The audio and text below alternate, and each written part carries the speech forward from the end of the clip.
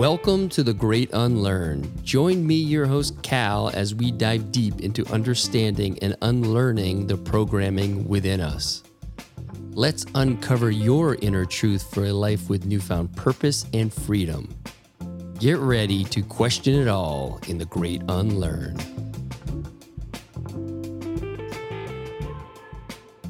There's such a difference between education and learning. When most people hear and use the word education, they're typically talking about an outside-in experience. It never felt right for me to feel like this is it. I've arrived here. I ended up here. You never end up anywhere. You're just always here. That kind of Western paradigm, it just completely takes you out of the present because it's always looking forward. How are we going to get to this point versus sinking into now? Yeah. What is really driving me and moving me and inspiring me, and then allowing for that outcome to be what it is. So what if I was actually catching a memory of my future self? And that's when everything changed, because that's when I realized that if all thought exists simultaneously, it started to seem to me that time was so much of a game. So I stopped believing as if time is this fixed ride that I'm on and I'm in the roller coaster and I just have to ride it forever. If all the thoughts that exist right now, then that means I can access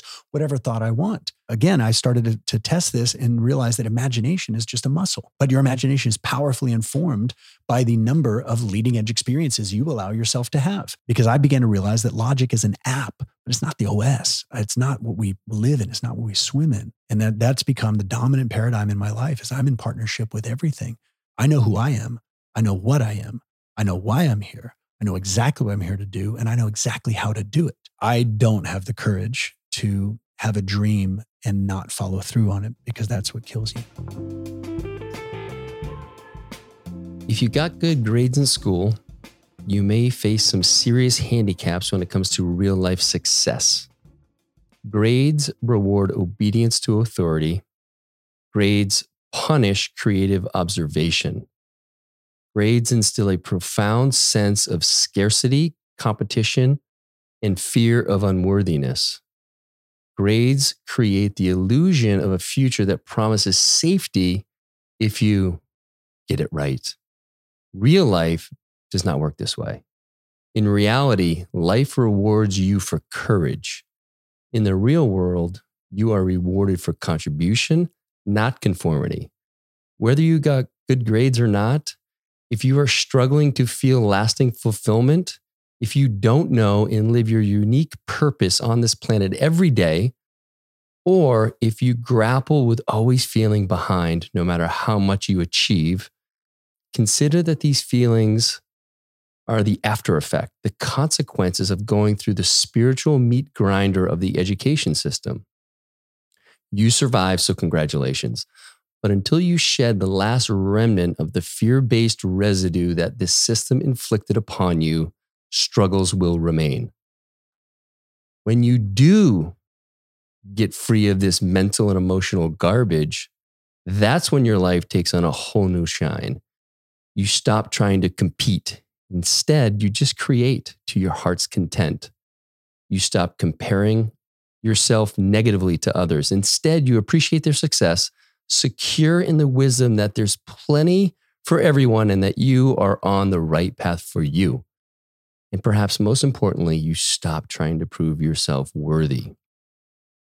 Because you know in your bones that your birth and your existence is proof of your worthiness. And now you are free to claim the rewards, just waiting for anyone who dares to dream and to do. Those are the words of my guest today. My brother, my dear brother, my somewhat mythical brother. There's some magic wizardry that I've sensed from you before I knew you, just when I knew who you were. It's hard to put into words. But as I've gotten to know you, as you showed up on that Wednesday in November, and we embraced Long Lost Brothers, and I've felt so connected to you from that moment. And as I was sharing with you before we got on, the way you articulated those thoughts and feelings is something that I've been, in some ways, struggling to find the right words, because I feel all that you spoke to there. And there's a lot, so much to unpack there. But for me in particular, that grappling with that sense of unworthiness, I guess I didn't understand how much that education system played into that. I had looked at the education system as a way that, again, we talked about it last night, but we are memorizing someone else's alleged experience with fill in the blank. And that's almost as far as I had gone. There's an indoctrination going on there and all that. But you really spoke some truth to me. And so anyway, enough from me. Thanks for being here, brother. Such an honor, man. Really, really. Anytime to spend with you is always a treat. Oh, and we had, last night we had a group of, 8 or 9 of us here at the house. And, I had posted something on Instagram and called it council, because it felt very much like a council. It wasn't, this group of men, and my 2 boys were there, my 18-year-old and my 15-year-old old boy, and they got to be a part of that and witness that and see that. And add to it so much. Have their own insights and feel safe enough to express them, and not feel that, well, I'm only 15 or I'm only 18. I don't have anything to add.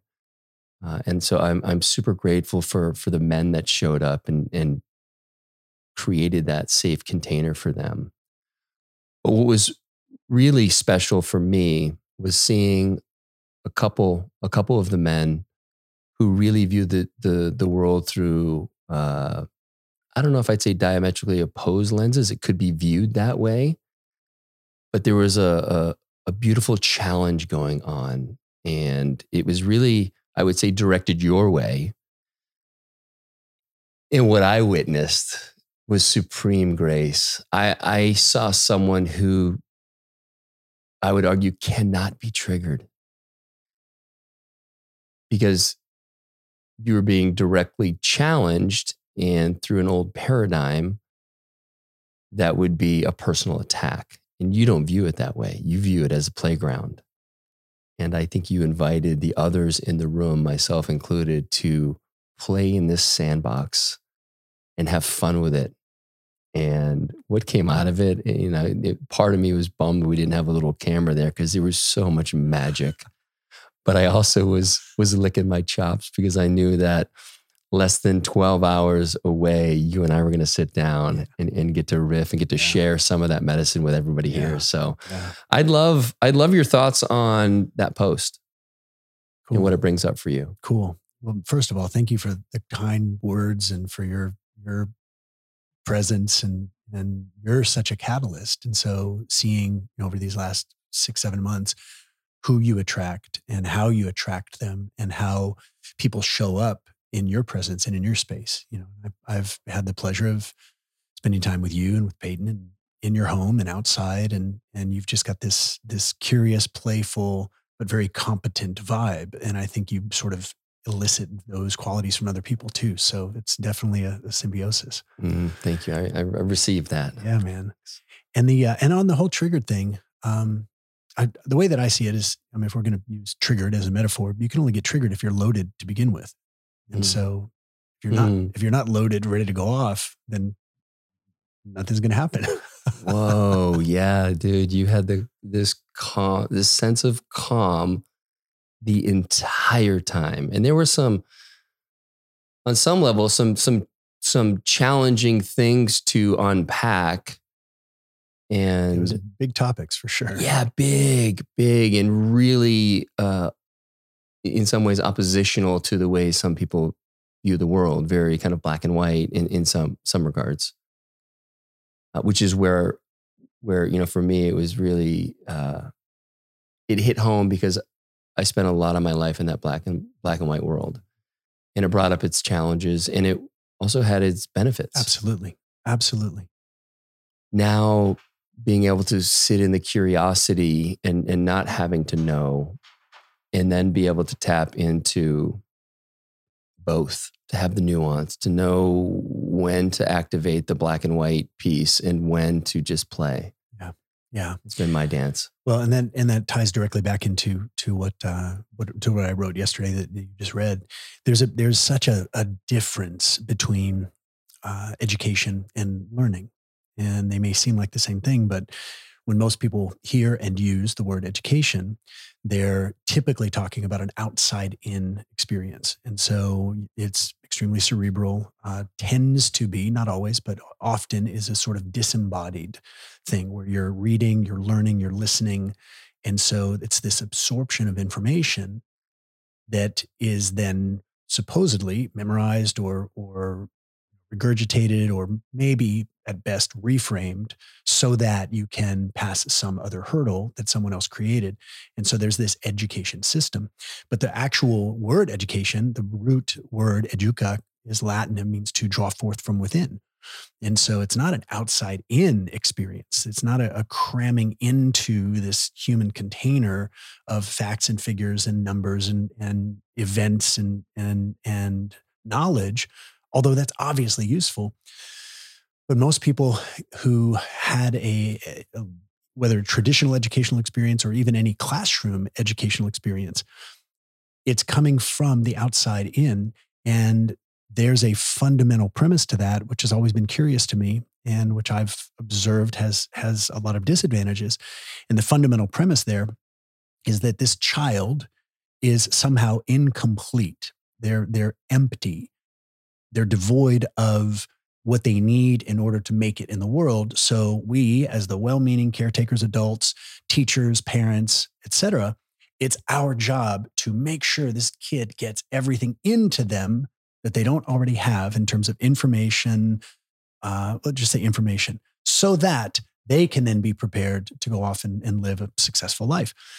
So, for whatever reason, I just never had that experience. And so I am absolutely, the more time that passes, the more appreciative I am of having been born to two parents who stayed out of my way and loved me enough to let me have my own experiences and to always support whatever direction my fascination and my interest and my curiosity was taking me, with very little interference or guidance on what I should do.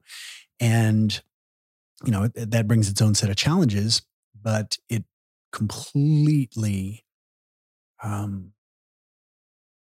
it helped me to stay connected or I guess never lose that insane curiosity and fascination for life. But that's such a subjective thing. I mean, who's to tell you what you should value? Who's to tell you what you should be interested in? Who's to tell you what you should be fascinated by and motivated by? Those are uniquely individual things. And so every one of us has that. We're all born with it. But then that brings this other sort of concept to the table. If the first concept or a premise of education is that the child is incomplete and needs to be filled up with information so that they can then go on and be successful, well, what would the opposite be? The opposite would be that this kid, this being, arrives to this planet with everything they need, and all they really need is to be kept physically safe, emotionally nurtured, and that's it. Like, that's it. Let them figure out their own life. And the cool part is it's never too late. Like, you can start leaning into that direction at any moment. All it will require is the courage and the clarity to shed whatever echoes of authority are still bouncing around from your third grade teacher or from your parents or from, that girl you liked in high school that you adjusted your behavior so that she would accept you. These are all still bouncing around, and all they are just, it's like a flywheel. And if you just stop pushing it, it'll just die out, and you start feeding something else. Pretty soon your brain is filled up with a bunch of new experiences, a whole bunch of new insights, and those are authentic because you've earned them of your own volition. Oh, again, like, just for me, opening up this aperture of what's within that. And again, I'd never thought of this as an empty vessel that needs all this input versus, and again, my experience lately has been we're just uncovering so we can get back to the remembering of what we, as you said, we're born with all of it. Yes. And to your point about it's never too late, I will just say that I feel like I'm a living example of that with my kids. My kids are 18, 15, and almost 14. And really within the last year, just intuitively, I started to adopt this and allow them, like, how can I show it for them with love and support and some guidance when necessary, but really stretch those boundaries and let them cross those boundaries to figure out where they are and then pull them back in. And, but be okay, quote unquote, fucking up as a parent by letting them be curious. Right. Which is the opposite of fucking up. Like that is like so the true. most powerful thing that any parent can do is to honor their child's uniqueness and authenticity, including having what might be perceived as risky or dangerous experiences so that life can teach them. Not words. Words don't teach anything. Well, the only thing it teaches is direct personal experience. And, you know, when you look at the research that's available and is continually being done on our brain and how our brain actually is so malleable, and there's this phenomenon called neuroplasticity where the brain is continually responding to demands that are placed on it. And the more diverse someone's experiences, the more new experiences they have, the less your brain atrophies. And so you continually are experiencing neurogenesis. You're experiencing a replenishment and a rejuvenation of your brain's capacity and capability. And what that allows you to do is to continually stay fascinated, motivated, totally energized. And the byproduct of that is you become ridiculously resilient and anti-fragile. And you become indestructible. Like you become fearless because you've got so many recent experiences of, oh shit, I don't know what's going to happen. And then it is fine. It's fine. And your confidence just continues to amplify. Yeah, you're right. There's that resilience where you do make it through that kind of darker, quote unquote, feels like a darker period. And then on the other side, you're like, wow. Yeah. It really wasn't, you know, there's that fear. So where do you believe that fear comes from? Is it just what we're born into here? A few things. Yeah. Fear is overwhelmingly just a practice. It's just a practice. And we observe it, we absorb it, we sense it, and we model it. You know, we see it in other people. And it doesn't take too long of having enough people, especially in childhood or your developmental years, your early human developmental years. It doesn't take too many messages of watch out, be safe, be careful, even though there's no reason for it in your experience. But the other person's concern or their mostly well-meaning advice to be careful, that just becomes the echo. And then pretty soon you don't even know why you're being careful. You're just like, I guess I better watch out. But you know, it's awesome to see, and I've made a life out of this for myself and helping other people with this, to gently and responsibly confront irrational fear. And to realize that fear is actually just fuel. It's just a signal. It's just information. When you can actually delabel it, stop calling it fear, because that carries all this emotional gravity with it. It's not fear. It's just a set of physical sensations. Maybe it's an elevated heart rate. Maybe it's a tightness of breath. Maybe it's sweaty palms. Maybe your knees are shaking. So what? Like that means nothing. What's what you're going to do with it that matters. And I'll give you an example. About a few months ago, back in December, I went to Black Rock Desert with a friend of mine. And, this is where Burning Man happens. And there's nothing out there, and it's December and it's like 12 degrees and it's super cold. But you're on this giant prehistoric lake bed, and there's not a plant. There's not a blade of grass. There's not a rock. There's no bugs. There's nothing. This place is serene and clean and sterile and beautiful.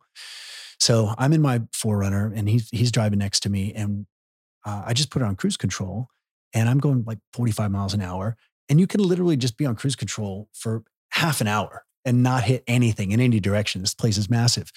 So I'm on cruise control, and the thought just occurred to me, I don't have to drive the car. The car's driving itself. And then this little thought pops into my mind.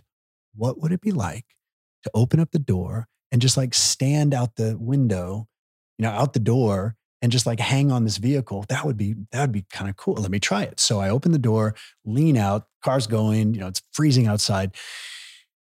And that was pretty cool. And it normalized instantly. It was like, oh yeah, this is awesome. Like, why wouldn't I do this? This is such a neat experience. And then the next thought pops into my mind. I wonder what it would be like to be on the hood of the car right now. So I get out of the vehicle and I get on the hood of the car. The door slams shut behind me immediately because it's going 45 miles an hour. I hope your window was down. The window is down, but it's unlocked. That would be a trip. You just lock yourself out of your car. To try to unlock to open the door when it's going 45 miles an hour. There's a lot of, I would think, resistance from the wind. That would have been a puzzle for sure. But so I get on the hood of the vehicle, and I just sat down. I just crossed my legs and just was on the hood of this vehicle, and felt the temptation to worry. Like that lure of, oh shit, watch out, you better be careful, was there. But having a pretty clear understanding of physics, having a very clear understanding of the environment that I was in, knowing the variable of the speed of the vehicle, it's not going to change, and mostly just trusting my own balance and trusting my own skills. And way back in the back of my mind is worst case scenario, we hit the one rock that exists within 100 miles. The vehicle veers. I take a tumble. I don't think it'd be fatal, at 45 miles an hour. It'd be an interesting evolutionary experience. But then beyond that, what's the worst that would happen? I would die. And that's just not a concern for me, because I don't truly believe in death. I think there's just life, and sometimes life is physical and sometimes it's non-physical. This soul that I have, that we all have, this individuated expression of infinite consciousness, having this human experience and infusing this body. But I'm not this body. I love this body. I have this body, but I'm not my body. So if my soul withdraws from the body, and the body is like a used up candy bar wrapper, you already enjoyed the candy bar, but now it's just the wrapper. Fine, then I'd be on to the next thing. And everybody that's close to me in my life understands and accepts that. And even my death, they get to have their own experience around that. That's not mine to handle. And the video, is it still up on your Instagram? Once in a while. I've popped it up so there. So good. One of the things, thanks for taking us through that, because that's a beautiful expression of where those bodily sensations can take over if you let them. But one of the things that came up as you were talking about, don't do this, be careful. My daughter Hope had called me this morning. She never calls me. She'll text. First thought, is everything okay? And when I called her, before she answered, I literally played out in my head saying, is everything good? And then I literally caught myself almost like fucking seeing into the future. I said, hey, how you doing? And it may seem subtle to people listening, but if I say, is everything good? There's fear in my voice. There's that tension. And there was no reason for me to make that huge assumption that something was wrong. Right. To meet her with just excited to be on the phone with her and be like, hey, what's up? How you doing? And it's those little things too that can really make a difference. What's so powerful about what you just said, and that's a masterful choice to notice an existing pattern, check it for, as we were talking about last night, check it for usefulness. Is this a useful thing to say? Is this in alignment with my principles and the experience that I want to create for her? And the amazing thing about kids is that, and full disclosure, we keep talking about education and parenting. I should say I don't have kids. I used to be one. I'm a former child, so graduated that. Yes. But I worked with thousands of kids, teaching martial arts. And that was my entire life from 15 years old. And I'm the oldest of 5.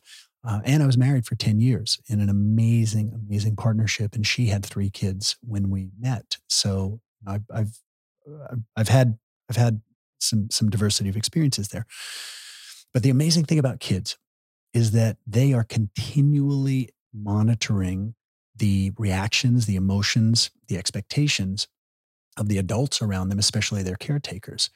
And we would see this happen in martial arts where a child would be learning and they go to do a kick and they kick too high and they lose their balance and they fall down. And one of the most important jobs that we had as instructors was to work with the parents when the child enrolled and said, your child is going to experience lots of mistakes. And some of those mistakes may carry a physical consequence. When that happens, your child is immediately going to look to you because they're looking for security and safety and reassurance. Or in some cases, they want to see if they're getting your approval, or are you disappointed? It's a healthy, natural thing. So we would coach parents. The most important thing you can do when your child takes a tumble, falls down, gets punched or kicked and scored on in a match, and they look at you and they're hurt, they're scared, they're uncertain. The most powerful thing you can do is just look at them and go. The double thumbs just give them 2 thumbs up. No matter what's going on inside of you, give them that. And it was harder for the parents than it was for the child. But this, child would kick, they'd fall down and immediately look at the parents, and the parents are like, scared. But then they look at the instructor and the instructor's like, yeah, get up. Yeah. Like this, like you got this. And I've seen this hundreds and hundreds of times.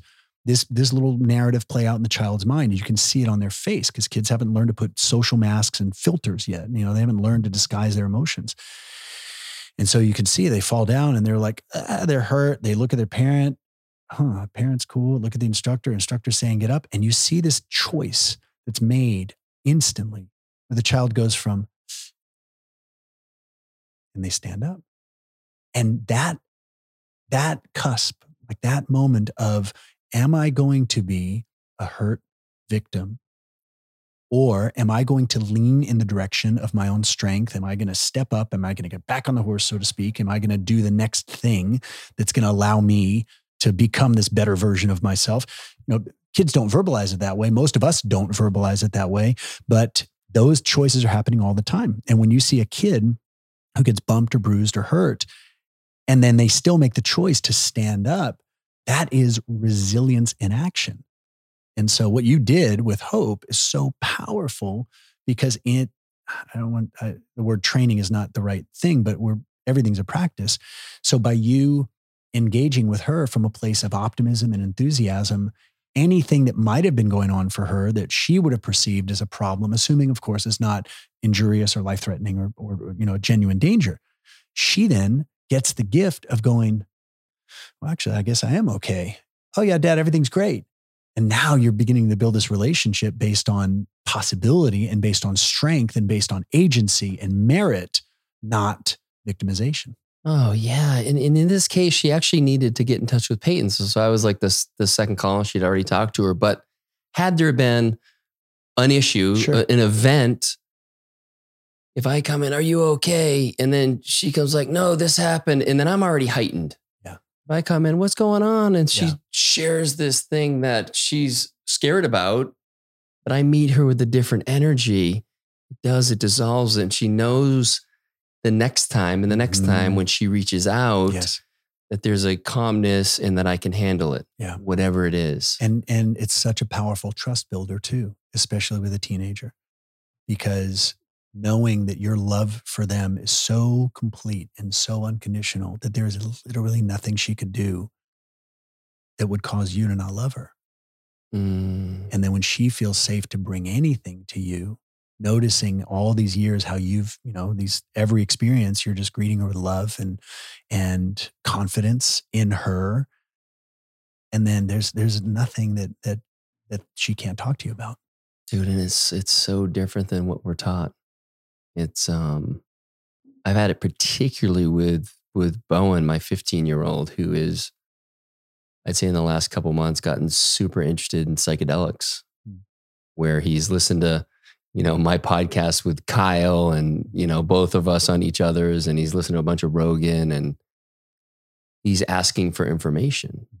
And you can imagine, and I've spoken about this before on the podcast, but can imagine what how the majority of parents would handle that. And for me, I've seen this as an opportunity to build that trust, to say, 1000%. I trust you. And here are the resources that I've found useful in my exploration. And he'd ask me, have you done mushrooms? I know you have. Like, what else have you done? It's like, well, I did 5-MeO DMT. And it's like, well, what was that like? I said, well, I've done it a couple of different times. And this is what it felt like the first time. And the container was a little challenging. And the second time it was much better, but there was still fear. Like, really gave him as best I could, the breadth of my experience. Mm-hmm. And last night when we were hanging out here before you got here, one of the guys asked, he goes, what's it like? And Bowen was sitting right next to me. He said, what's it like to have your 15-year-old son ask you about these things? And it was just like, wow, what an opportunity it is. The trust that I really feel like he'll come to me with anything because I can handle it and I won't judge. And I love his curiosity. I'm not necessarily ready to give him a gram of penis envy, but right. But I'm open to whatever is going to best serve him. Right. And that, I mean, from a place of, these two souls that joined in this family, in this place on earth, what a recognition of mutual sovereignty, that you're learning from him as he's learning from you, and you're his dad. And so there's all of this authority, and there's all of this safety, and there's all these gifts that you can give him. He's giving you so many other gifts as well. And to your comment about, most parents would freak out. Yeah, most probably would. And I have an interesting, it's just served me to look at advice through a certain lens. When somebody's giving me advice, the first thing that I ask is, are they qualified? Are they qualified to give me advice in this particular band of information that we're talking about? I love that, by the way. So I'll just look at and say, is this person experiencing results, or are they having an experience, or is their beingness something that's intriguing and attractive and aspirational for me? And if the answer is no, then anything else that comes out of their mouth is like, it's not landing, because you're not qualified. Yes. I did a video on Facebook a couple years ago, and it was like 6-7 minute video. I was just talking about confidence and where it comes from and how to generate it. And a dude comments on Facebook, and he's like, you could have said all that in a minute. And I just liked the comment, and I replied. I say, hey man, thanks for commenting. I'd love to see a demonstration. Like, shoot me a link of a video where you've done this so I can learn. And he's like, well, I've never done it, but you could have done it in a minute. I said, well, then you're completely unqualified to advise me, because you're saying things without direct personal experience. And that's not something that I accept into my life. Dude, and that's one of the things last night in our conversation. There were many threads, but one of the ones that pinged the most for me was your total reliance on your personal experience. And for me, that came to light through one of the teachers I love. Are you familiar with Adyashanti? He's a spiritual teacher here in the United States, and been to a few of his 5-day silent retreats. And that's one of the things he really is clear about. You are an authority of your own experience, and that's it. Yeah, the only one. Yeah, and that's how you've oriented your life. How much easier is it when you do that? I don't have anything to compare it to. Yeah, right. I guess. I mean, was there a time, so you've always had this orientation to it? I've always had an affinity for it. And we all are. I mean, we're all born with that. We're all born with our signal intact. We're all born with our intuition, our sense of what we want and don't want. And then very quickly that gets informed by other people, and that's useful. It's part of the journey. And certainly, I mean, when I was a teenager and early 20s, there was a lot of uncertainty, because I was very socially awkward, but I was very verbose. I grew up just reading tons and tons of books, so I had a great vocabulary. And then I found martial arts and I started teaching. And so by the time I was 15, I'm teaching classes. By the time I was 17, I'm running the school.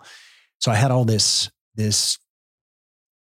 skill and ability to teach, but I was so personally uncertain about purpose, I was going through this depression, there's really, really dark times, but none of that seemed to go all the way down to the core of who I was. And I just always had this little feeling of, oh, this is cool, it's interesting. All right, it's a moment.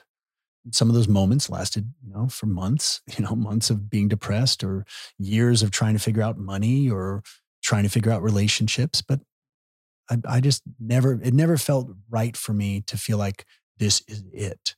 I've arrived here. I ended up here. You never end up anywhere. You're just always here. And then what's next? What do you want next? Oh, and that, what that brings up for me, the here is the conversation around time. That's a good one. And that's really what kicked things off last night. Yeah. And I'd love for you to just kind of share some thoughts around time and how most of us experience it.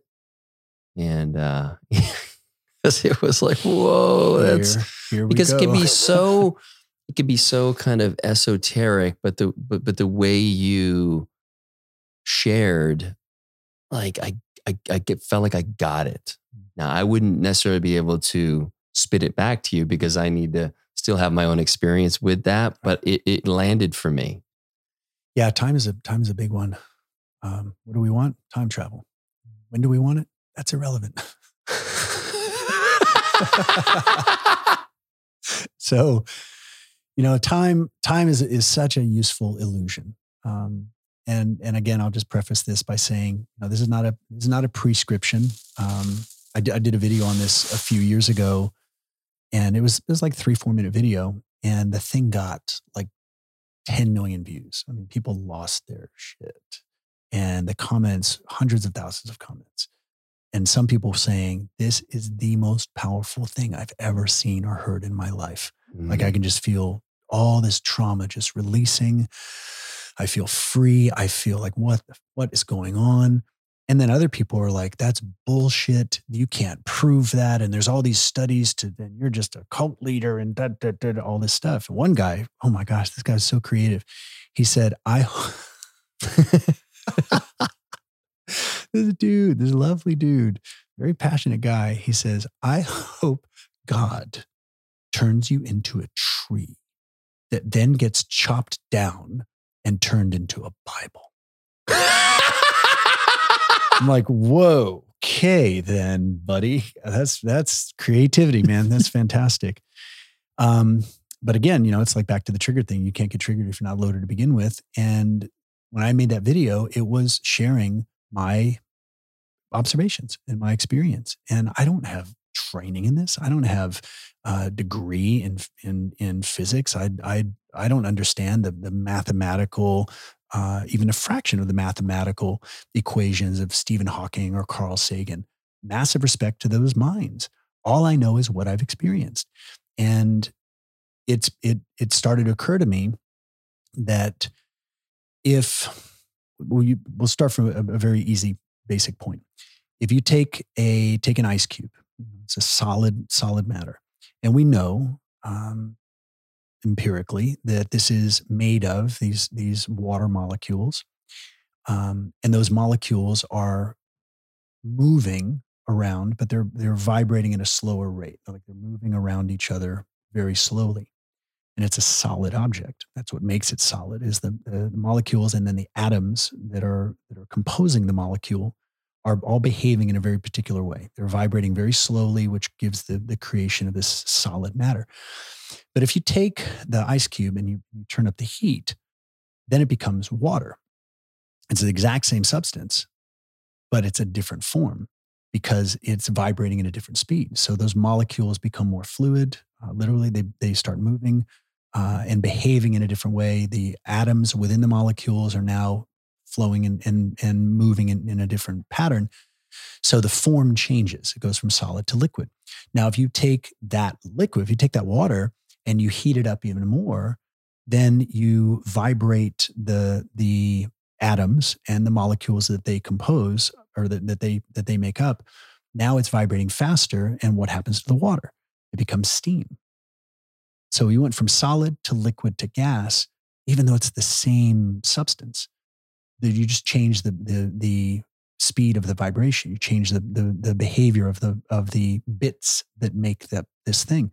And if you vibrate it even faster and agitate it even more, then it becomes plasma, the fourth state of matter. So solid, liquid, gas, and plasma, 4 states of matter in the universe. But those are only the physical states of matter. But there's obviously, observably, so many different other forms of, let's say, reality, although it gets a little weird. You can't see sound, but it obviously exists as a vibrational wave. You can't see light. You can see it when it bounces off of something. You can see it when it shines through a fog, or when it bounces off of a surface. But just because you can't see it or touch it doesn't mean it doesn't exist. Obviously, it goes even more than that. There are so many non-physical forms of energy, non-physical forms of reality, including radio waves. You can't see a radio wave. And in fact, if you were to go back to 500 years ago, even if a radio wave would exist, it would be functionally non-existent, because there's no device to receive it and translate it and turn it into sound. Same thing for your phone. If let's say your phone doesn't have any music on it, but if you've got access to 3G, how many ever Gs we're up to now, or Wi-Fi, you can get any song you want. Where's the song? Song is right here. The song is in the cloud. So what the phone does is it receives and then amplifies and then transmits this data. Where's the data? You can't see the data, and yet it's right here. So what if, and this is the thought experiment that occurred to me a while back, what if what we experience as thought exists just on another vibrational level? If you've got solid and liquid and gas and plasma, and then sound and light and radio waves and 3G and X-rays and gamma rays and all of these waves, well, why not thought? And this is not an original line of thinking. I mean, there's other people that have certainly talked about this and taught this. But what I began to test was, when I'm having a thought, is that thought based on memory, or is it imagination? In other words, is it something that happened already that I'm recalling, or is it something that hasn't happened yet that I'm imagining? And then things got weird, because I started to think, well, if this thought is just like a wave, very similar to music, if somebody's in your living room playing piano, and we're sitting in here and we grab the djembe and we start putting a beat, well, those instruments are in 2 totally different rooms, and yet the music exists in both rooms simultaneously. Even though it's being created in a different room, sound transcends that. So you can hear the piano and you can join the drums, and they can hear the drum, and the music permeates the entire space. What if that thought exists in both the past and in the present? And what if right now I'm touching that thought with my mind? So I'm thinking the thought, but who's to say that there's not a past version of me in another time elsewhere, or else when? And that version of me is thinking the same thought. Maybe that's their current experience. They're having a present moment experience. And here I am in this time having a memory. But what if we're just accessing the same thought? It's like plucking the guitar string from 2 different spaces. The note permeates both spaces. Now, this is veering into, what the hell does that have to do with living a cool, successful life? Well, I started to test taking this thought different directions. So I began to wonder, what would it be like if I not only visualize something happening in the future, but I were to imagine that was actually a future version of me having a very real present moment experience and remembering back to this moment.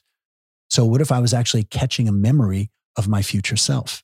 Oh, And that's when everything changed, because that's when I realized that if all thought exists simultaneously above this three-dimensional, linear, time-based reality, which is a function of our consciousness and our being squeezed into these bodies and assuming that this is it. Well, that's a naive assumption. So what if there's another version of me that I can then sort of access through imagination? But what if it's the same thought? And it started to seem to me that time was so much of a game, so much of an illusion. And I began to have a lot more access to memories, a lot more access to imagination. And I started to see things differently that happened in the past. I would go in my mind, in my imagination, sometimes just daydreaming, go back to another version of me that was a particularly unpleasant experience, and go to that kid or that teenager or that guy, and as myself say, bro, you got this. And thank you. Because what you're about to experience is going to completely set the trajectory for the most epic life you can't even imagine. So hang in there.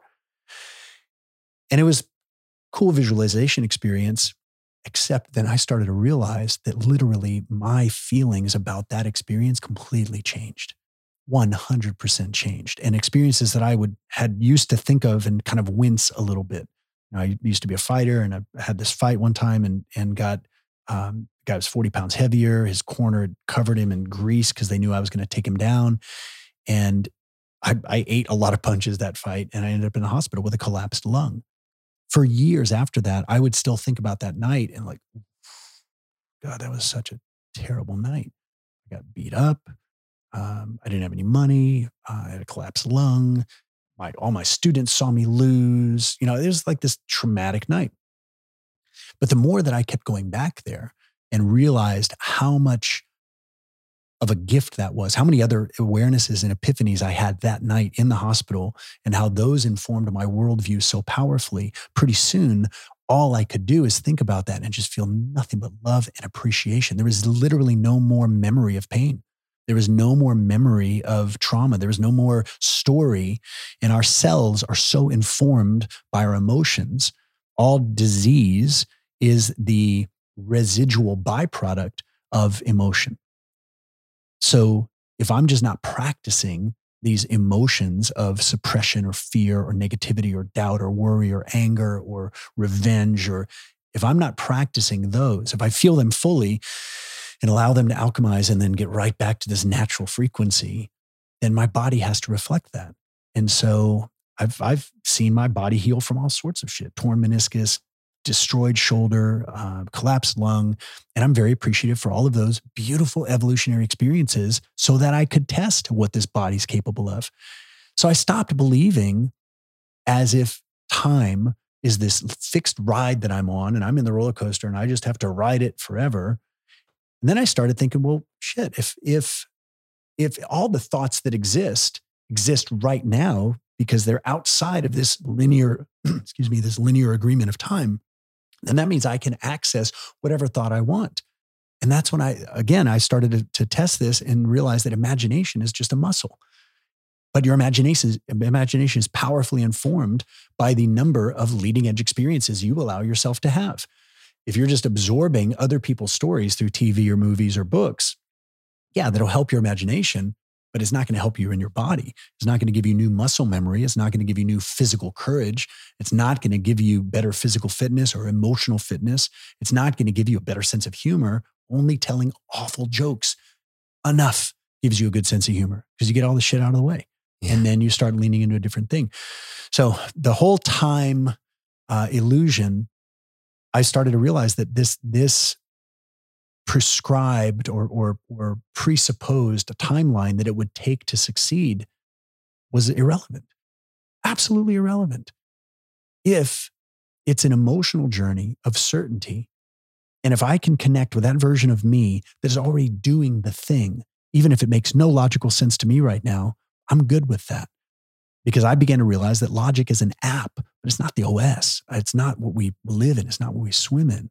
There's rational, there's irrational, but then there's transrational, something that goes beyond an analysis and logical thought. And I began to experience myself as a not just a container, back to our early conversation, not a container that I need to be filled up with facts and figures so that I can go produce in the world. I began to experience myself as a conduit, like the phone just tapped into the cloud.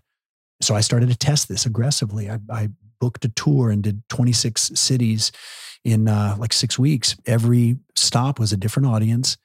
And I would come out there and I would say, I'm so glad you're here. If anything great's going to happen tonight, it's because of you, because you have a unique reason for being here. And my commitment to you is to speak only from direct personal experience that may be useful for you. This is not a prescription in any way. It's simply a description of what I've found valuable. But the magic here is in the collaboration. This is improv, action, philosophy. So why are you here? And then I wouldn't know what I was going to say 2 seconds before I said it. And things just flowed. And it wasn't like a channeling thing where I just like disappear and it's like bring in some alien, it's like, I like me too much, I'm like, get the fuck out. You'll go find somebody else to channel. This is me right here. This is me. But I began to see that the answers and the strategies and the concepts and the philosophies that were coming out of that live interaction were so far superior to anything that I had sat in my laboratory and try and craft this, here's this tool that I'm going to give to the world for the rest of my life. No way, man. I'd rather be dead. Oh God, that seems like such a heavy lift. It's freedom, dude. It's freedom, absolute freedom. And I kept testing it because I'm like, wow, how far can this go? And so like that December, I guess the next year, I got the idea in my head, let me do a 24-hour Facebook Live and see what that's like. So I announced it. I said, all right, gang, here we go. I'm going to start at 7 a.m. and we're going to go 24 hours straight. And I have no idea what's going to happen, but it's going to be epic. And people jumped on. We had some people on for 23 out of the 24 hours. I mean, they were just in it. And I didn't know what was going to come next. It just riffed. There was no planning of like, oh, I'm going to take them on this journey. I fully accept my responsibility to be in charge of the experience, but not in control. Like it's not my job to control it. And that's become the dominant paradigm in my life is I'm in partnership with everything. I know who I am. I know what I am. I know why I'm here. I know exactly what I'm here to do. And I know exactly how to do it. So I can only bring into my experience other beings that align with that same thing. So there is no fear. There is no uncertainty. And we were talking last night about this financial experiment for 6 years. At the end of every month, just getting rid of my money. Give it away, spend it, blow it, have fun, knowing that it's going to fill up again. And on times that it didn't fill up, well, that's a block in me. It has nothing to do with the economy. It's every single human being has their own personal economy. You have a personal relationship with money, just like you have a personal relationship with oxygen. You have a personal relationship with health and energy. It doesn't matter what anybody else is experiencing. And so it's a hell of a ride so far. Yeah. Well, there's a lot coming through and we don't have 8 hours or 24 hours to get through all of it, which maybe one day we will. Do we? Because I would fucking love nothing more. Let's dig a little bit deeper because you kind of you made mention of the 6-year experiment, and I think that's worth digging a little deeper so people can have some context for what it looked like practically. How did you actually get rid of the money, and then what was the purpose of it, and what was the what did you leave that experience with? Yeah, entering into it. It wasn't hard because I wasn't making very much. And so it's not hard to, you pay rent. What were you making in the beginning? First couple months? This is in 2013. And you said this was Mr. Fuller's. I was inspired. Well, I should say this. I was encouraged into the experiment. It was justified by something that I read. Not so much inspired. It wasn't like I read I read that Buckminster Fuller would, at the end of every month, just like get rid of his money because he felt it kept him more creative. But I didn't see that until I was maybe a year or so into this experiment. So in 2013, I'd sold my business. I was in the process of getting divorced and was in many, many, many ways starting over. Socially, I had this whole life that I left, and one or two friends that I was really good friends with, and I'm friends with to this day, but literally everybody else stayed behind. My golfing buddies, my You said that last night that you used to belong to a country club. To me, that it's so funny to think about you at a country club. It's a great chapter. Yeah. We do got to play golf someday, and that'd be fun. Well, give me like 4 years to practice. There's none of that. I know. But so 2013, I was starting over. That year, I made about $60,000. And I had a couple of clients that I was very appreciative of. They were getting great results. And so they were very happy with the relationship, but I still had no idea how I was going to create value and contribute consistently. And so I was figuring it out.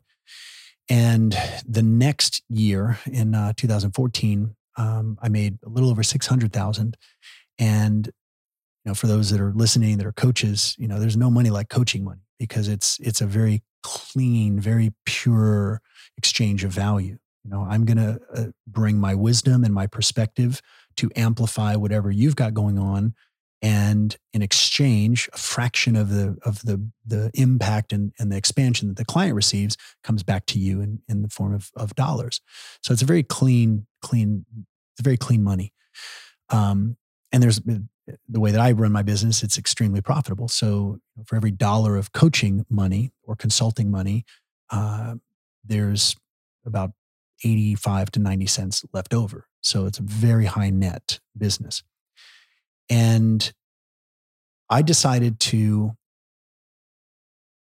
just follow whatever felt like the right thing to do with the money and not censor myself at all, with one caveat, that is, do no harm. As long as nobody's harmed.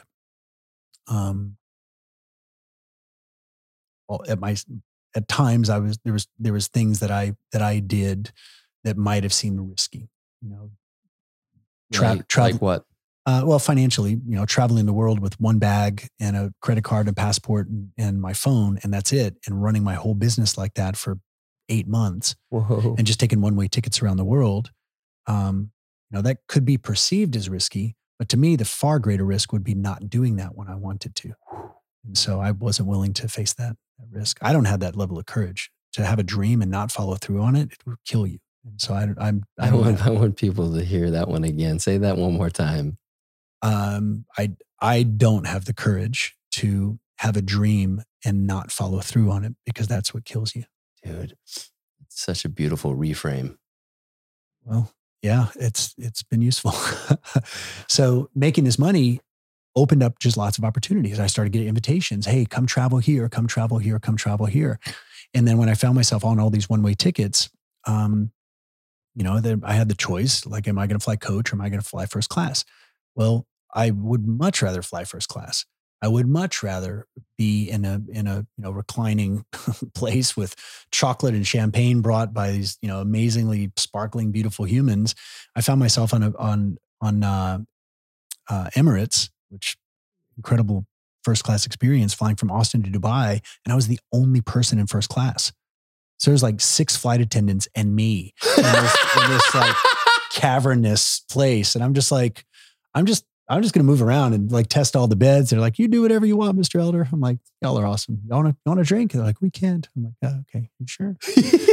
And, in that flight, that's like $15,000 flight, that I had no problem investing in that experience. And I just allowed myself to invest in the experience.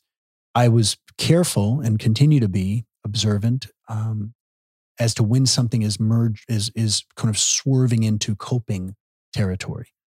Am I just repeating this experience because it makes me feel good about myself and I need to feel good about myself? Well, I don't need to spend money to feel good about myself. That's inside of me.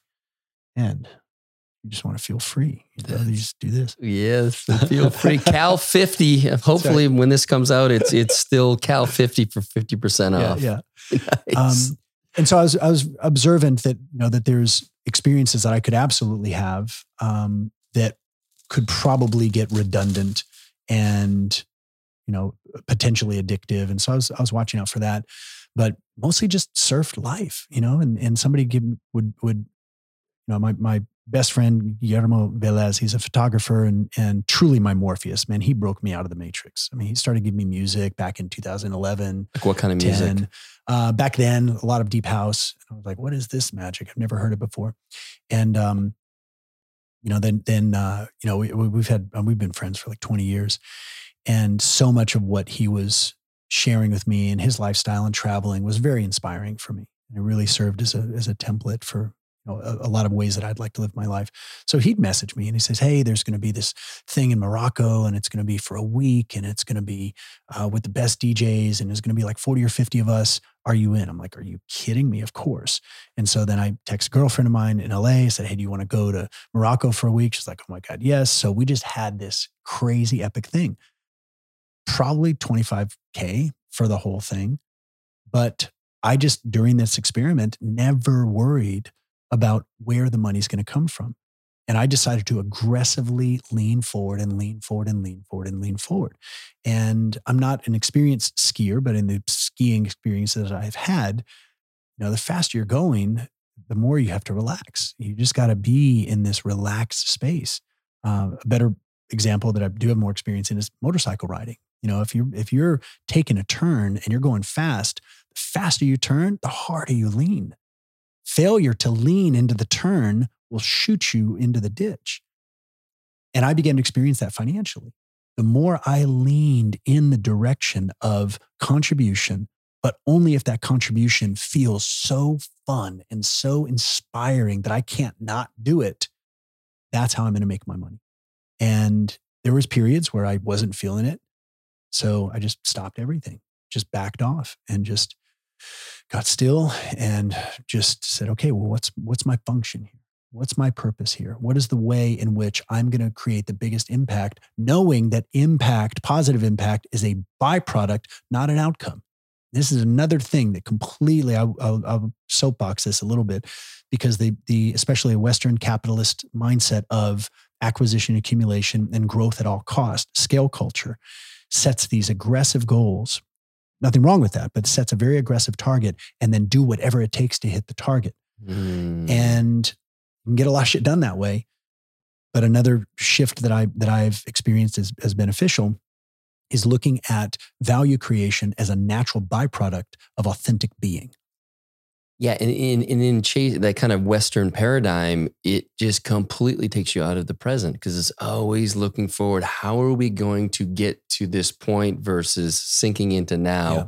What is really driving me and moving me and inspiring me, and then allowing for that outcome to be what it is. Yes, I love that. Well, especially in growing a company, the entrepreneurs that I've had the good fortune of coaching and consulting on their projects, it tends to be people who are either they've had a very successful exit, and now they're like, great, I've at least for now, I've won the money game, had this super successful exit. Now I need to get some clear space and plot out, what am I going to do with this resource? And is it in alignment with my purpose on this planet? And so that's a big period for someone. Another example is when somebody's scaling and they are growing very fast and they're starting to hit that speed wobble. And they're like, okay, shit, how do we get back to Zen? How do we get back to this eye of the hurricane where no matter what's going on around you, blue skies, calm waters, and you're good.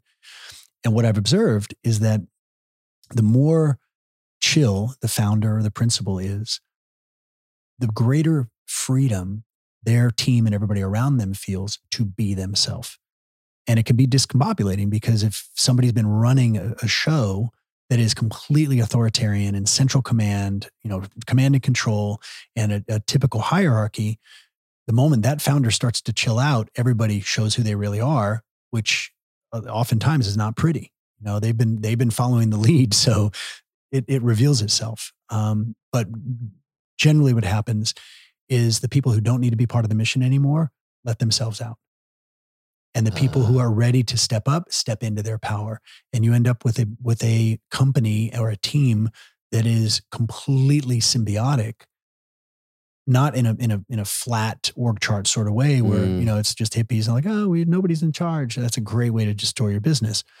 But truly recognizing the power of each person and the uniqueness of each person, and then saying, you do you.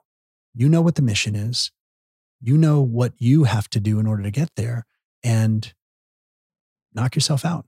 Tell me you're still working with founders and C-suite and all that, because I think anybody listening who is in that position, we're going to find out at the end of the episode, a little teaser here, folks, how to get in touch with Jesse. But that just what an asset that would be to any, I mean, think about all the resources that are spent on everything else versus getting that culture, that the heartbeat, and getting everyone oriented and totally and synced tuned up. in. Yes. When everybody is synced up, it's like the difference between watching, 4 and 5-year-olds, as lovely as they are, try and make music, and you just got to appreciate their enthusiasm. But it's not the same as Dave Matthews that we're jamming out to, and they've got all these expert musicians, and they are just in their zone. And you can listen to Dave Matthews riff live for 12 minutes and just be hanging on every note, because these guys they all know their part. And a winning team can be nothing less than that. Dude, let's talk. You touched on it. You didn't use the term, but you used it last night. And it's something that really, really pinged me. Authentic money versus inauthentic money. And why it pinged me is, the project that I've started over the last year was Unlearned Ventures. Mm. And that came about as I started to tap into things in my word is what things that brought me joy, mm-hmm. founders that I connect with, that I want to support, products that I would evangelize if I had zero stake in the company. And I've had so many passive investments that I did for various kind of lower frequency reasons. I didn't want to miss out. Sure. This was a friend who was starting something. Sure. I have this money. I should give him some. The list goes on, right? But as I started to get super clear on that, it became really easy to see who I was aligned with and who I wasn't. And so I'd love for you to talk about your experience with authentic money, inauthentic money, because I think this is going to really help people get clarity on where they're spending their time, their money, and arguably their energy. Yeah, exactly. That's what it comes down to.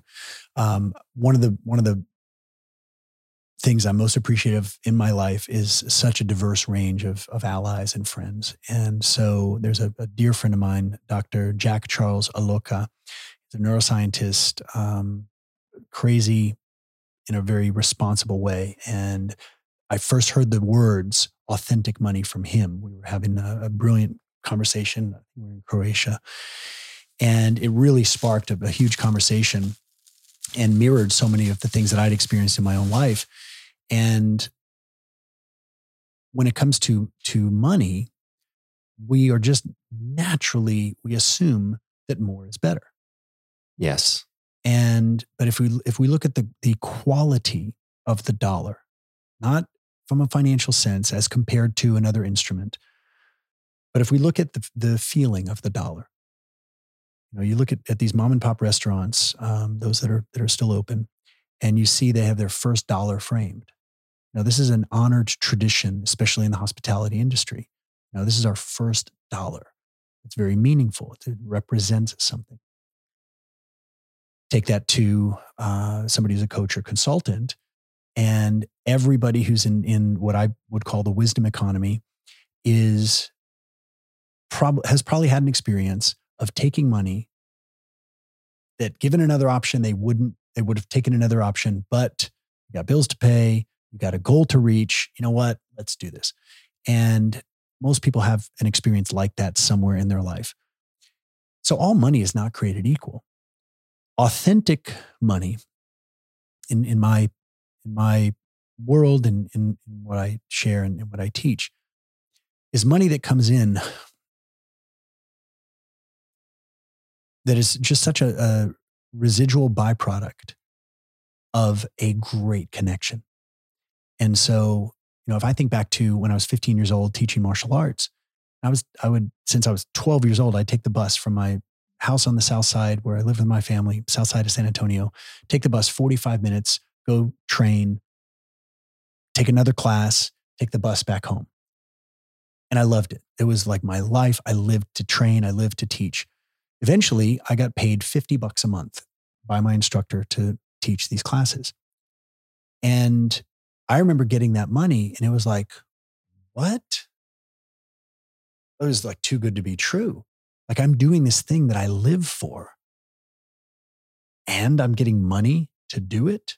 It was so confrontational. I was like, no, no, no, no. And I had all this stuff from growing up. Like, oh, no, you don't need money. And so it was hard for me to accept it. And that feeling kept continuing. And I started to realize that feeling was an indicator of authentic money. When I was so enchanted and so fascinated and so enthralled with the work that was being done, that the money wasn't even something I was thinking about. And then eventually I realized that, well, without a financial transaction, it wasn't even about me or my lifestyle. It was that money, when somebody puts money down, especially serious money, what that just serves as a magnet for their focus and attention. And so, that's why I don't, from the beginning, I've never charged like, oh, it's $100 a day to consult with me. I was like, no, like back in the beginning, when I was just starting out, it was like $5,000 a day. And people in the beginning were like, oh, that's a lot of money. I'm like, it's not for you then. Like, that's it. Yeah. But the people that were like $5,000, here you go. And they pay immediately. And we just make a game out of it. I said, all right, let's see how long in the day it takes for you to recoup that investment. And both of us would stay sharp. Me, because I want them to get their money back, and them because they want to get their money back. But it just felt good to lean in. And as I kept raising my fees and kept attracting a different buyer who was so focused on growing and into it, the money truly became like just a back, like way back of the room kind of thing. We're just here to jam, man. We're just here to rock it out. And that feeling of passion, that feeling of joy, that feeling of timelessness, that feeling where there's no place in the world you'd rather be. There's nothing you'd rather be doing. There's nobody you'd rather be hanging out with than this person and doing this thing. That's the juice, man. That's where it's at, because all the good ideas, the best ideas come from that space. It's this pregnant creative space. And if you continually fertilize it and continually water it and you continually cultivate it, what can you reap except magic? And then that magic becomes a new vertical. That magic becomes a new team. That magic becomes buying a new business or selling this one successfully. But those in themselves are the natural byproducts of that juice.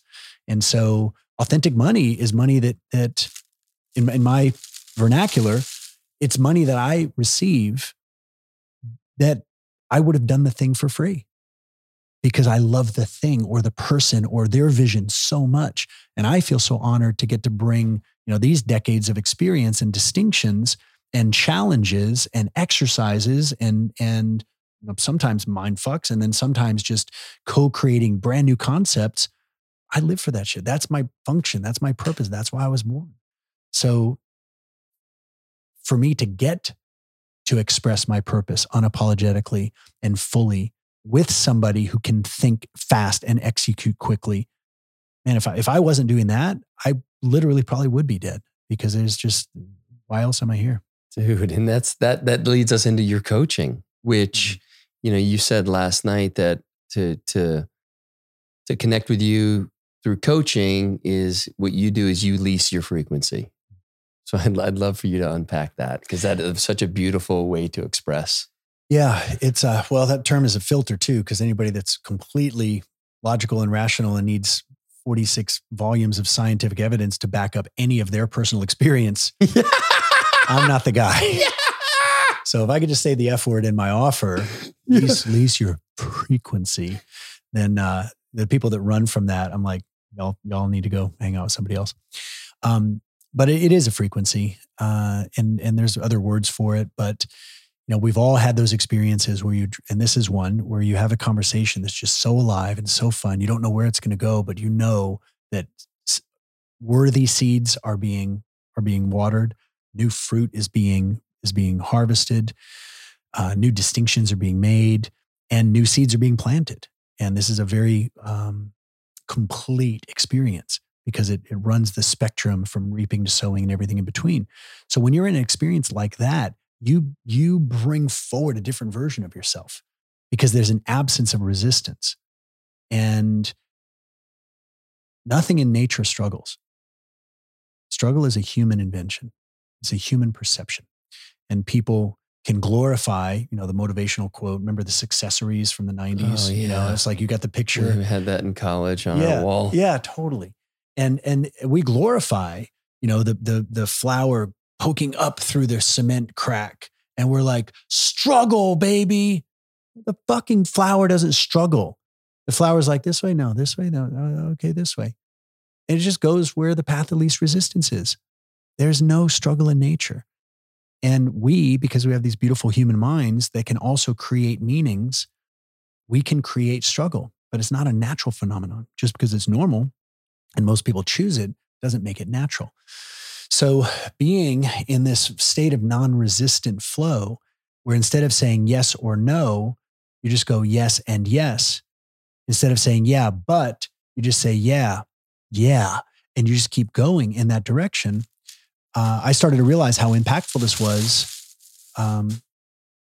because clients that would come in supposedly because they wanted to figure out a new marketing strategy, or they wanted to figure out a new team building, how do they amplify their best aspects of their culture. They thought that's where they were coming for. Then we spend the day together, and a day in this zone feels like a week. Time behaves very differently when you're operating in a vacuum of judgment, when you are completely freed from the past and completely freed from the future, and you are filling this time and space with who and what you actually are. And it is beyond cathartic, but not in a like shitting in a bucket ayahuasca catharsis, but being fully, really powerfully yourself. It is a restoration of your childlike qualities, of being timeless, of being kids on a Saturday morning with no chores to do. You're like, what do you want to do? Let's go ride bikes. And you get that giddy Ferris Bueller's Day Off feeling like this is actually my world. Whoa. And all of a sudden, all these lost parts of someone comes right back to the surface. So there's, I've had people who are extremely qualified professionals. One doctor, dear friend and dear client, phenomenally successful hand surgeon. By a couple of days of working together, he is remembering and recalling all of this art that he used to make in high school. And he stopped making art. He stopped painting because people say, well, that's not smart and you can't make a living. So he stopped painting. And all of a sudden he was like, I'm an artist. He started painting again. And then he started selling his paintings. And he's still phenomenally successful. And in fact, his practice took off because he became much more entrepreneurial. And he stopped having the lines between all these aspects of himself. And all of that was removed. And who he is who he is fully. And now he gets to consciously engage his competencies in different areas, but he's no longer living a fragmented life. And that's what happens when somebody's operating in a vacuum of resistance. And that frequency, which I'm very appreciative to live in, and very not even committed, because that implies a choice. I don't have a choice. This is what I am. And I was born to be this. And then the doing is the natural byproduct of the being. And then the results of the doing are the natural byproduct of this being. And there are no lies in nature. If you look at the sun and the sun is shining these photons every direction, the sun doesn't have a fucking to-do list and is like, oh, make sure to nurture the earth today. It's like, no, the earth exists. Great. You get sunlight. The earth ceases to exist. Great. Sunlight's still going. Light is a byproduct of the sun's existence. Value creation is the natural byproduct of a human being's existence if they are aligned in their authenticity, their power, and their clarity. And as long as somebody has alignment on those three forces, that's it. Are you authentic? Are you being the you that you feel you should be? Are you powerful? Are you exercising your thought consciously? Are you allowing whatever idiosyncrasies and whatever little weird quirks that you have to be met with love and appreciation and respect for yourself? Because you're not ever going to be done. You're always going to be evolving. And do you have clarity? Clarity about your purpose, clarity about your path, and clarity about your plan. Those are all fixable problems if you don't.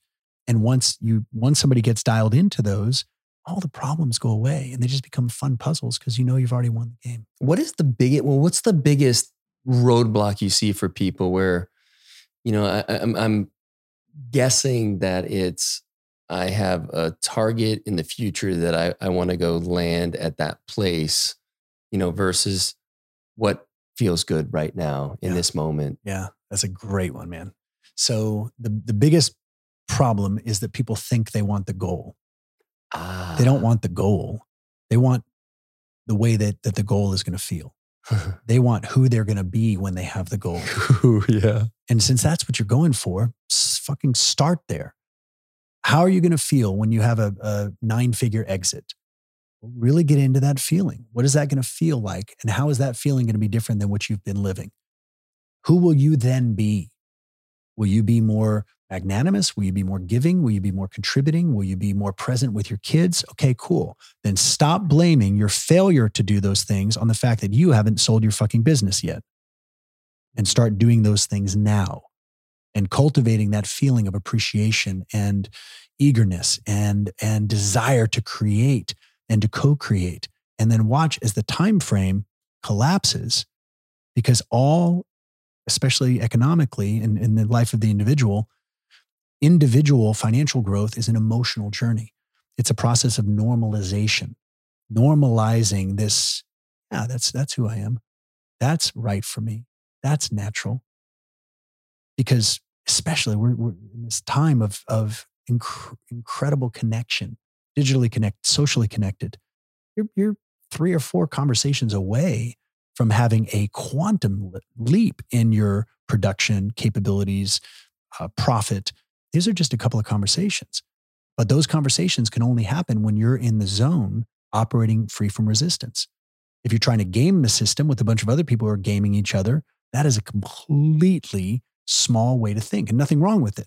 And a lot of people get off on that and they want to, fight over scraps, but the universe is not made of scraps. You can have a teaspoon or you can have a typhoon. Like, the universe doesn't care.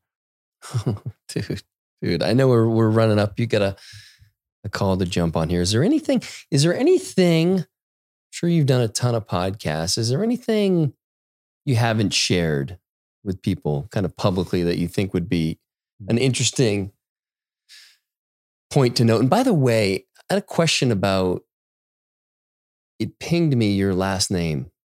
There's something very much this elder energy about you. And I didn't know if you had personally made that connection or if anyone had expressed that to you.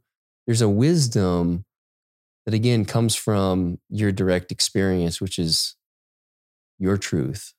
And I think that the way you share that is so beautiful and so grounding that when I was kind of thinking about our podcast, it was the first time it came up for me. I never really considered your last name until last night. Well, I had nothing to do with it. I was born into this family. So that's my dad's name, and his parents' name. It has, I guess, been congruent. I feel 100% certain that I would be who I am, regardless of what my last name was.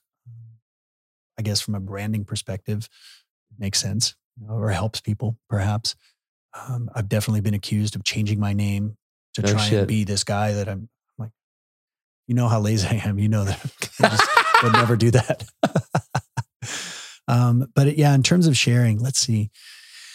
Yeah, probably just more recent stuff. I've been in a lot of inquiry and observation around relationship, specifically partnership, because I've had such a diversity. I've had a lot of different experiences, from being completely solo and celibate for extended periods of time, to a beautiful partnership and marriage of 10 years, and a ton of things in between. And it's been on my mind and in my awareness more lately of what is, if I'm looking at all these timelines, a couple of them have begun to sort of glow, like on the board. And one, which is very, very attractive to me and very interesting, is just to continue to be this sort of nomad dude who just appreciates and loves, and just whatever flows, flows. I have friends that have experienced polyamory. That doesn't interest me. I'm pretty selective with my energy. But something tells me that there's like, go see what's over there, this sort of like, just sort of open source your relationships and see what happens. But it's more of a curiosity, it's more of like, what would that be like? The other timeline that is really continually active for me, and increasingly so, is around partnership and around family and around going deep and creating a truly robust intimacy that is anti-fragile and that serves as not only a sanctuary, but a laboratory and a dojo for these two humans to just be even more human and just experience everything there is. I can see kids being a result of that or being involved in that. And, with my property and just the ability to travel, there's so many things that I can 100% see supporting a child and having that experience and seeing what would happen for that kid to be given massive amounts of love, physical safety, but also lots of danger, lots of risk, lots of uncertainty, so that they can keep their frequency intact and see what happens with them. So a lot of inquiry right now. I love it. I love it, man. I love you, man. Thanks for coming on. I love you, on. dude. This so is great. so awesome. How can people find you? Pretty active on social, Facebook or Instagram. Instagram is at Jesse Elder Live. Facebook is could look up Jesse Elder Live or Time Piercer on facebook.com/Time Piercer. And then my assistant handles everything for me. So if somebody's inquiring about coaching, or there's a specific question that I might be qualified to answer and they might be qualified to ask, they can just email Helen@jesseelder.com. She's my second in command, handles my time, my schedule. Amazing. Thank you, brother. Thanks for being here. Amazing. The best. Yes. Thank you. You've been listening to The Great Unlearn. For more information, check out the show notes or head over to thegreatunlearn.com for additional episodes and information regarding events, retreats, and the TGU store. If you like what you heard today, please click subscribe and share this with friends who might enjoy our platform. Don't forget to leave that 5-star rating and review, as it really helps us spread the love and unlearning. You can find me on Instagram at cal.callahan and on YouTube under The Great Unlearn. Thanks for listening to The Great Unlearn, and we'll talk soon. No different. Only different in your mind. You must unlearn what you have learned.